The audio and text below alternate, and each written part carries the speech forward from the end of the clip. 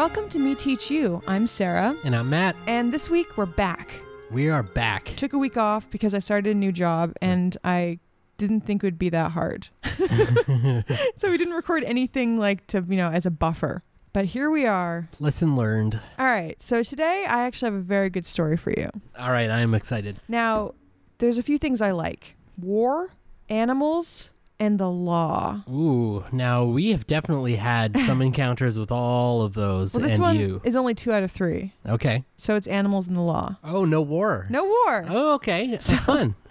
So no, Mixing it up a little bit. Yeah, just a little bit. So this is called Miles v. City Council of Augusta, Georgia. That's the official court case. All right. Does it ring any bells? Nope, not at all. Okay, good. So in the spring of 1981 in Columbia, South Carolina, an unemployed couple named Carl and Elaine Miles had an idea to make some money. Okay. So we've been in this position. Absolutely. An unemployed couple. Uh-huh. We've been there. Unlike them, wait. I'm going to say this. But unlike them, we didn't have their secret weapon. What was their secret weapon? A cat that talked. Oh, well, I didn't expect that. Our cats don't do shit. No. They're not. They're just cats. They're not money makers. Let's just say that. So what they did is they put a harness on their cat, Blackie. Okay. All right. Carl draped the cat over his shoulder. Okay. And they went downtown. And they said, hey, this cat can talk. You throw a couple quarters my way and you can see for yourself. And, if anyone has the experience of walking a dog and all of a sudden you're super approachable to strangers, you don't seem as scary. I think cats are even more extreme versions of that. Yeah, because no one's out walking a cat. No, and people immediately want to talk to you. They're like, what is going on? How did you do that? It's great. So more often than not, people would be very interested. Of course. And they'd pay them the money. And I would, wouldn't you? And I actually have a clip of the cat talking. Oh, this is excellent. I know. So this is from, I believe, a radio show, but this is a good reflection of what it sounded like. All right. I will make Blackie say, I want my mama. I love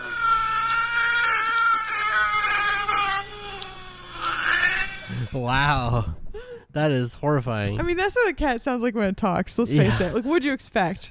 It's not going to be like a human. It does kind of mimic the sounds he tells it to make, though. Yeah. Yeah, and he actually says that he trained it. Yeah. He spent years training it. I believe that he did. Absolutely. I mean, it sounds like it. Yeah. And so people really, really like this cat. Of course. It's a talking cat. And it started getting some fame around town and people started, giving money. And it actually became like an income source for Carl and Elaine. Now, what year was this? This was in the early 1980s. Wow. So they were making money off their cat and paying rent. Decades before everybody else started doing it. They're like the proto-YouTuber, Instagram cat people. Yeah, absolutely. So they started getting some notoriety in town. They got invited to speak on radio shows. They got $500 to appear on a TV show called That's Incredible. Well, it is pretty incredible. And Blackie also recorded a Christmas song, a special Christmas featuring Blackie the cat that talked, which I cannot find online. Oh, no. I want to find it so bad. This is only the 1980s. It's out there. Yeah. Right? It's out there somewhere. If you're listening to this and you know where we can find the Christmas special album of Blackie the cat, please write us. Surely even the nephew or niece of this couple. They were in their 20s, let's say mid-20s, I think, when this happened. So they're around too. Yeah. Surely. So because of their success and possibly also because after several months the people of Columbia were over the novelty of a talking cat, they decided to move up north. Right. Now we're north. They went to take the show on the road. Yeah, exactly. They went to Augusta, Georgia, which is a little bit bigger. Okay. And this is where the trouble began. Oh, trouble. Because they busted into town with this attitude my cat's famous, look. And I'm sure the people were like, what the hell is going on here? They're walking down the streets with this cat. So several locals actually reported them to police, saying they're walking around soliciting money, brandishing a cat that was probably possessed by the devil, which is true. But when the cops showed up, their biggest concern was, you're running a business. All right. This is a business. You're making money and you do not have a license. Right. And they're like, no, we're not going to get a license. What does our cat need a license? It's ridiculous. And the police are like, no, $50 is the license that you need to pay. Right. Which is not a small fee. Yeah, it's not thousands of dollars, but a paltry sum. I think they were very indignant about the fact that their cat is the one that needed the license. Right. And they're kind of like, no, you guys are promoting them. You're managing him. So you guys. Anyway, So the cops, they went back and forth. They refused. And cop finally were like, if you keep doing this, we're going to arrest you because you are breaking the law. Yeah.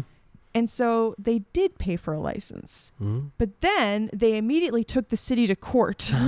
They said no. And their lawyer argued that there was no specific category in the business license section for talking cats. Well, I'm sure he's right about that. That is correct. And so they shouldn't have been charged for a business license. But the counter argument was that it was technically applicable to, and I quote, Section 2 of Augusta's Business Ordinance number 5006 that specifies a $50 license should be paid to any agent or agencies not specifically mentioned. So it's kind of like a catch-all, right? That's probably why it's so cheap. It's like if you don't fall under any of these categories, this is what you have to pay. It's like the lowest amount. I mean, that sounds pretty closed, just like shut and closed. Yes. So the judge on this case, a one Dudley Hollinsworth Bowen Jr., a good name, who is my favorite character, maybe besides Blackie in this whole story. He took all this information, he went to think about it, and then he presented his decision to court. Okay. But perhaps more interesting than his ruling was he included a footnote about a time that he encountered Blackie. Should have recused himself. Well, here it is. Here's what he said. In the ruling on the motion for summary judgment, the court has considered only the evidence in the file. However, it should be disclosed that I have seen and heard the demonstration of Blackie's abilities. The point in time was, on the court's view, summer 1982, well after the events contended in the lawsuit. One afternoon, while crossing Green Street in an automobile, I spotted in the median a man accompanied by a cat and a woman. The black cat was draped over his left shoulder. Knowing the matter to be in litigation and suspecting the cat was Blackie, I thought twice before stopping. He incriminates himself. Observing, however, that counsel for neither side was present, and any citizen on the street could have happened by chance upon the scene, I spoke, and the man with the cat eagerly responded to my greeting. I asked him if the cat could talk. He said he could, and if I'd pull over to the side street, he'd show me. And I did, and he did. Held and stroked by the man, Blackie said, I love you, and I want my mama. I felt that my dollar was well spent. So that was his footnote. Wow, they should make a Netflix movie about this. About this judge only. I love him. But despite this kind of glowing review of the side street alley he went on and saw this cat. Yeah. It's kind of like a sketchy thing that happened. He did make it sound pretty sketchy. Yeah, he's like, come on into the alley. I'll show you the cat. The judge did rule that Blackie's owners needed a business license to operate his unholy speakatorium. The cats was a couple's source of income, and they worked as his handlers and his promoters, and so it was a business. Sure. That's what they said. Yeah. But he did conclude with a beautifully written statement, and I shall read part of it. That a talking cat could generate interest and income is not surprising. Man's fascination with the domestic feline is perennial. People of Western cultures usually fall in two categories. Generally, they're ailurophiles or ailurophobes. You know what that is? No. Cat lovers or cat haters? Oh. Cat fearers? Mm. Cats are ubiquitous in the literature, lore, and fiber of our society and language. The ruthless Garfield commands the comic strips. I've never heard Garfield described as ruthless. And the Cat in the Hat exasperates even Dr. Seuss. And who hasn't heard of Heathcliff, Felix, or Sylvester? For hundreds, perhaps thousands of years, people have carried on conversations with cats. More often, these are one-sided and range from cloying, mawkish nonsense to the topics of science and liberal arts. Apparently, Blackie's pride does not prevent him from making an occasional response to the great gush of human verbiage, much to the satisfaction and benefit of his owners. Apparently, some cats do talk. Wow. I love him so much. He was so just jazzed about getting to write that speech. I know. That's just a part of it too. It's longer. It's amazing. I love it. It made me very happy. So you can tell that important things do not happen in that town. Yeah, at least not probably like dark things. Not this. This is probably like a breath of fresh air. So the next year, the case was taken to a higher court and officially became known as the Miles v. City Council of Augusta, Georgia. A 3-judge panel reviewed the decision to see if it was just, if there was some sort of, discrimination or improper ruling. And here was their final verdict. This court will not hear a claim that Blackie's right to free speech has been infringed. First, although Blackie arguably possesses a very unusual ability, he cannot be considered a person and is therefore not protected by the Bill of Rights. Sad. It is sad. I don't like that. It's like people own animals and they can do what they want, I guess. It's horrid. Second, even if Blackie had such a right, we see no need for appellants to assert his rights by a third party. Blackie can clearly speak for himself. So they had to pay the $50. Yeah, well. So that's the story of Blackie the talking cat. I'm glad they didn't use him to sweep for landmines or whatever in this story. It's nice to have a kind of a fun story about an animal. They didn't like strap a bomb to him and put him into the trenches? Yeah. Well, we'll see about that. Blackie Part 2. The Dark Truth.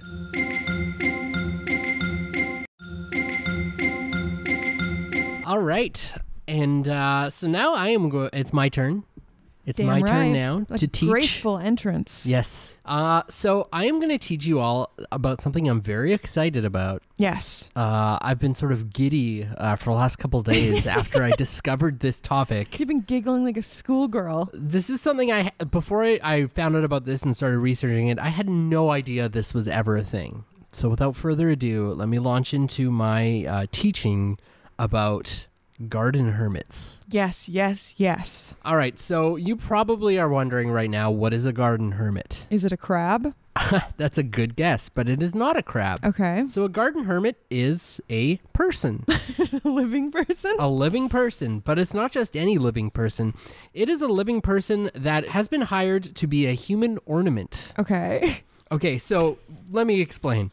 In the 18th century in England, a kind of a craze started and it became like a really big thing. And basically a homeowner would build a shack or outfit a cave. They would pay a person to dress up in like druid clothes and then they would go and live on the estate as like a cantankerous old druid for a period of several years. That's incredible. Yeah. That is like the weirdest thing. Yes, it is in fact the weirdest thing. It's almost like a zoo exhibit in your yard. Yeah, it's kind of like having a one-man human performance art / zoo. I wonder how much they made. Yeah. And were they just like bums off the street and they're like, I'm happy to have a house. So most of them, they wanted them to dress up like druids. But the thing is nobody really knows what a druid looks like or wears. Yeah. So it was up to each estate owner how to dress them. Perhaps this is something of a predecessor to garden gnomes because a lot of them ended up wearing sort of like those conical like dunce caps. Oh my god, I love dunce caps so much. Along with sort of like, rugged, shaggy clothes with twigs that actually sewn does, into it. in my head, I'm thinking garden gnome. That is so weird. Yeah. So let me just start off by giving you an example here. This is an advertisement that was put in like a newspaper in 1797. And it's an advertisement for someone like an estate owner seeking a garden hermit. The hermit is never to leave the place or hold conversation with anyone for 7 years, during which he is neither to wash himself or cleanse himself in any way, but is to let his hair and nails, both on hands and feet, grow as long as nature will permit them. This is fucked up. He cannot wash himself? In this case, they said no washing yourself. What if you wash yourself a little or go out into the rain, I wonder? Well, then you'd be breaking the rules, right? What did they right? say in the Bible? He'd not anoint himself? I wonder if it's similar. Yes. Yeah, I guess some of them would, maybe allow the anointing, other ones maybe not. And you in anoint fact, yourself at night only. A different place, they allowed people to have the rules they gave were you were allowed to have a Bible. Oh. You're allowed to bring a set of glasses. Okay.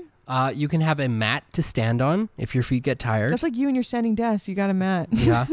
You may use a hassock as a pillow. The fuck's a hassock? It's basically like a coarse sort of canvas stuffed beanbag-esque. Yeah, it's kind of like it's like basically a rougher pillow. Okay, that sounds awful. You may have an hourglass. You may drink water. And food will be provided from the house. God, I feel like they're excited at first to get the garden hermit, and then they're like, oh, just throw him the scraps. Yeah, exactly. He's already signed the contract. I mean, this basically like a pet. It's like a dog, right? That lives in a doghouse, but it's a person who lives in a person house or a cave. Or a cave, yeah. That's ridiculous. Uh-huh. I don't like how they're not allowed to talk to anybody. Yeah. Although, maybe there's somebody out there, this would be their ideal job. Yeah. In fact, some people obviously did sign up for this and do it. And we'll get into why in a minute. But one thing that is important to note about these garden hermits is that at this period of time, it was very in vogue to express emotions of melancholy. Oh. So everyone really wanted these hermits to embody melancholy. They were supposed to be kind of brooding and moody, and the whole idea is that they would kind of remind people of their own mortality. God, that's horrible. So I've kind of read to you an advertisement that was advertising for someone to come work as a garden hermit, but here is a guide to the estate of Hawkinshire. Mm-hmm. It was published in 1784. Okay. So basically it's like one of the, back in like the olden days, they would write guides to like whatever. Yes. So this was a guide to like a local estate. Ooh. So someone would go there and write a book just about this person's estate. Like rich people were really vain at this period of time. Like super vain. It's kind of like Lonely Planet, like a travel guidebook. Yeah, it's like a travel guidebook about someone's house. That's so crazy. So here's their description of the hermit at this estate. The hermit is generally in a sitting posture with a table before him on which is a skull, the emblem of mortality. Ooh. An hourglass, a book, and a pair of spectacles.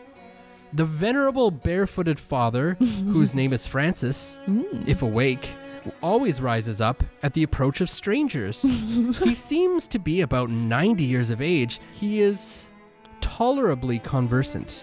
Oh, he talks. And far from being unpolite. Yeah, Francis. So some estates would allow their garden hermits to speak to people. And then the guy rated him 4 out of 5 stars. Yeah. Other ones, they weren't even allowed to speak to somebody, which is crazy. I don't like it. I mean, like, I've seen ads for apartments that are cheaper than normal, but it's like no overnight guests. Yeah. No this, no that. But this is like taking it to an extreme. Yeah. Now, imagine you're rich enough to have a garden hermit. Like, that's really rich, right? Really rich. I mean, here's the thing, though. If you get one from the street, if you get somebody who's homeless, who you're just like living in my yard, they would never hire a homeless person. Oh my Lord. They're not hiring like necessarily homeless people. They're hiring people maybe with like careers and families and jobs and like some young, some olds, but always hermits. Just sort of young or just sort of working professionals. Working professionals, interns. Now, occasionally there'd be a family with an estate that wasn't that rich and they couldn't afford to have a garden hermit. Oh, no. So sometimes what they would do is they would have like a mannequin that was dressed up. I was thinking that. Or sometimes what they would do is they'd create the hermitage, like the house that the hermit would live in, or decorate a cave.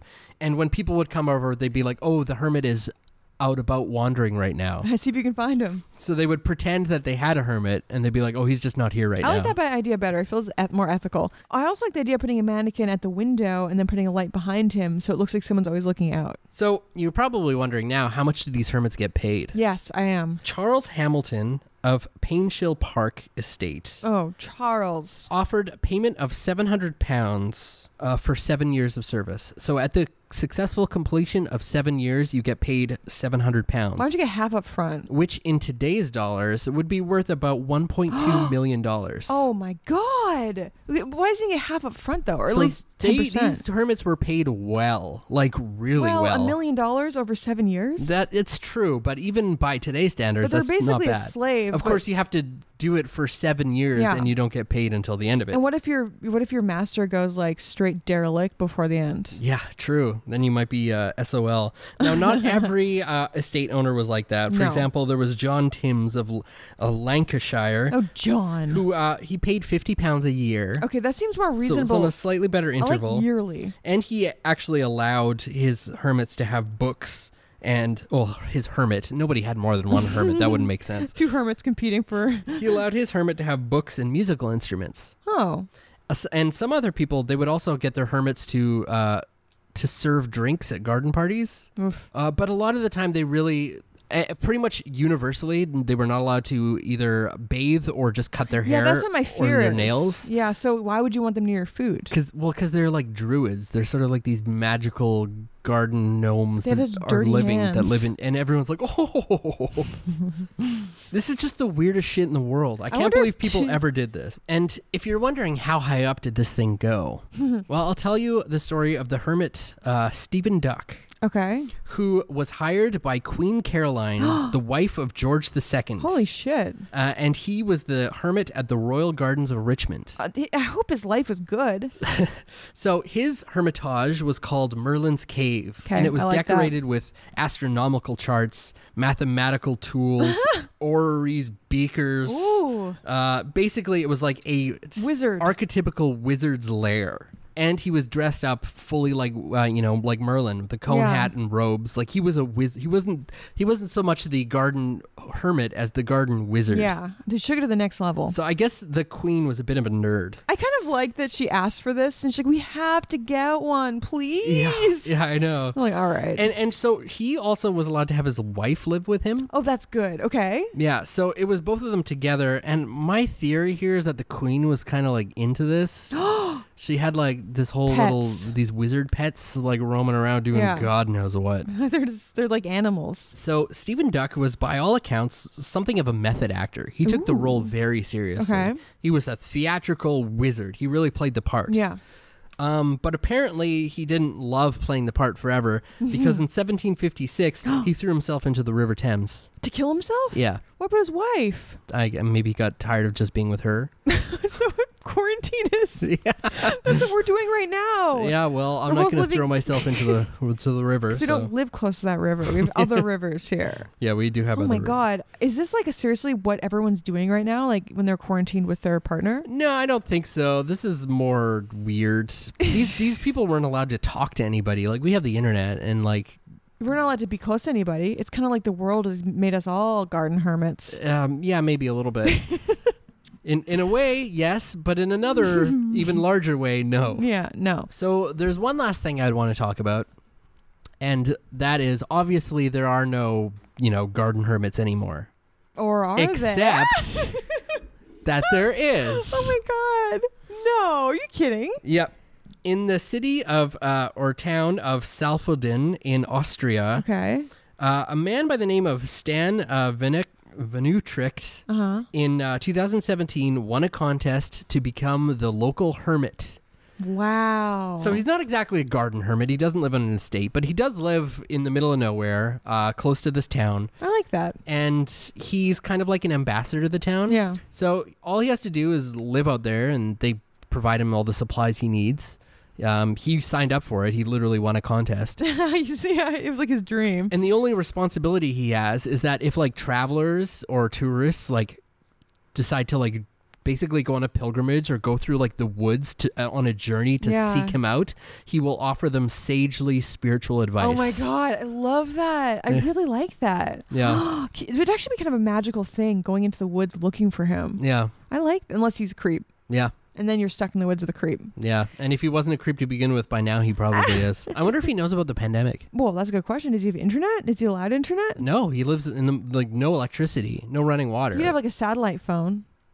You don't need running water for a SP. No, I'm pretty sure he does not have a satellite phone. That would defeat the purpose. I wonder if he takes letters. He's a hermit. You can be a hermit, but also be technologically astute. Yeah, but in this case, he does not have any technology. So he may not know yet about the COVID-19 pandemic. Oof. Lord. All right, well, that is my lesson on garden hermits. I hope you learned something. Well, here's my question to you. How much money would you have to be paid, and what length of time would you have to accept to be a garden hermit? I don't think I could be a garden hermit. What if I came with you? I still don't think I could be a garden hermit. What about in the old days when the internet didn't exist? If it was like at most a year, and it would have to be like $10 million. How about $9 million? I'm sure $9 million. What about $8 million? Okay, what's the difference? It would have to be. Ooh, Here's a stipulation. What if you make a village of hermit friends? What if you can bring a bunch of people you like? And so you can make like a commune. Then for sure. That'd be fun. That goes, the price then goes down like way down. That'd be really fun. It'd be like living in a commune, kind of like a Westworld type situation where you're all dressed up and in character. Yeah. And you're on vacation for like 6 months. Yeah, that would be pretty cool. I also like the idea of a horror story where a garden hermit witnesses a murder. Yeah. I had an idea for a D&D character about a garden hermit who actually gains magical powers after he becomes a garden hermit. I like that a lot. Like he becomes like a sorcerer or something where he like absorbs the power or something. Yeah. Ooh, I like that. Well, stay tuned for those developments. Yeah. Thanks for listening to Me Teach You. Thanks, everyone. Bye.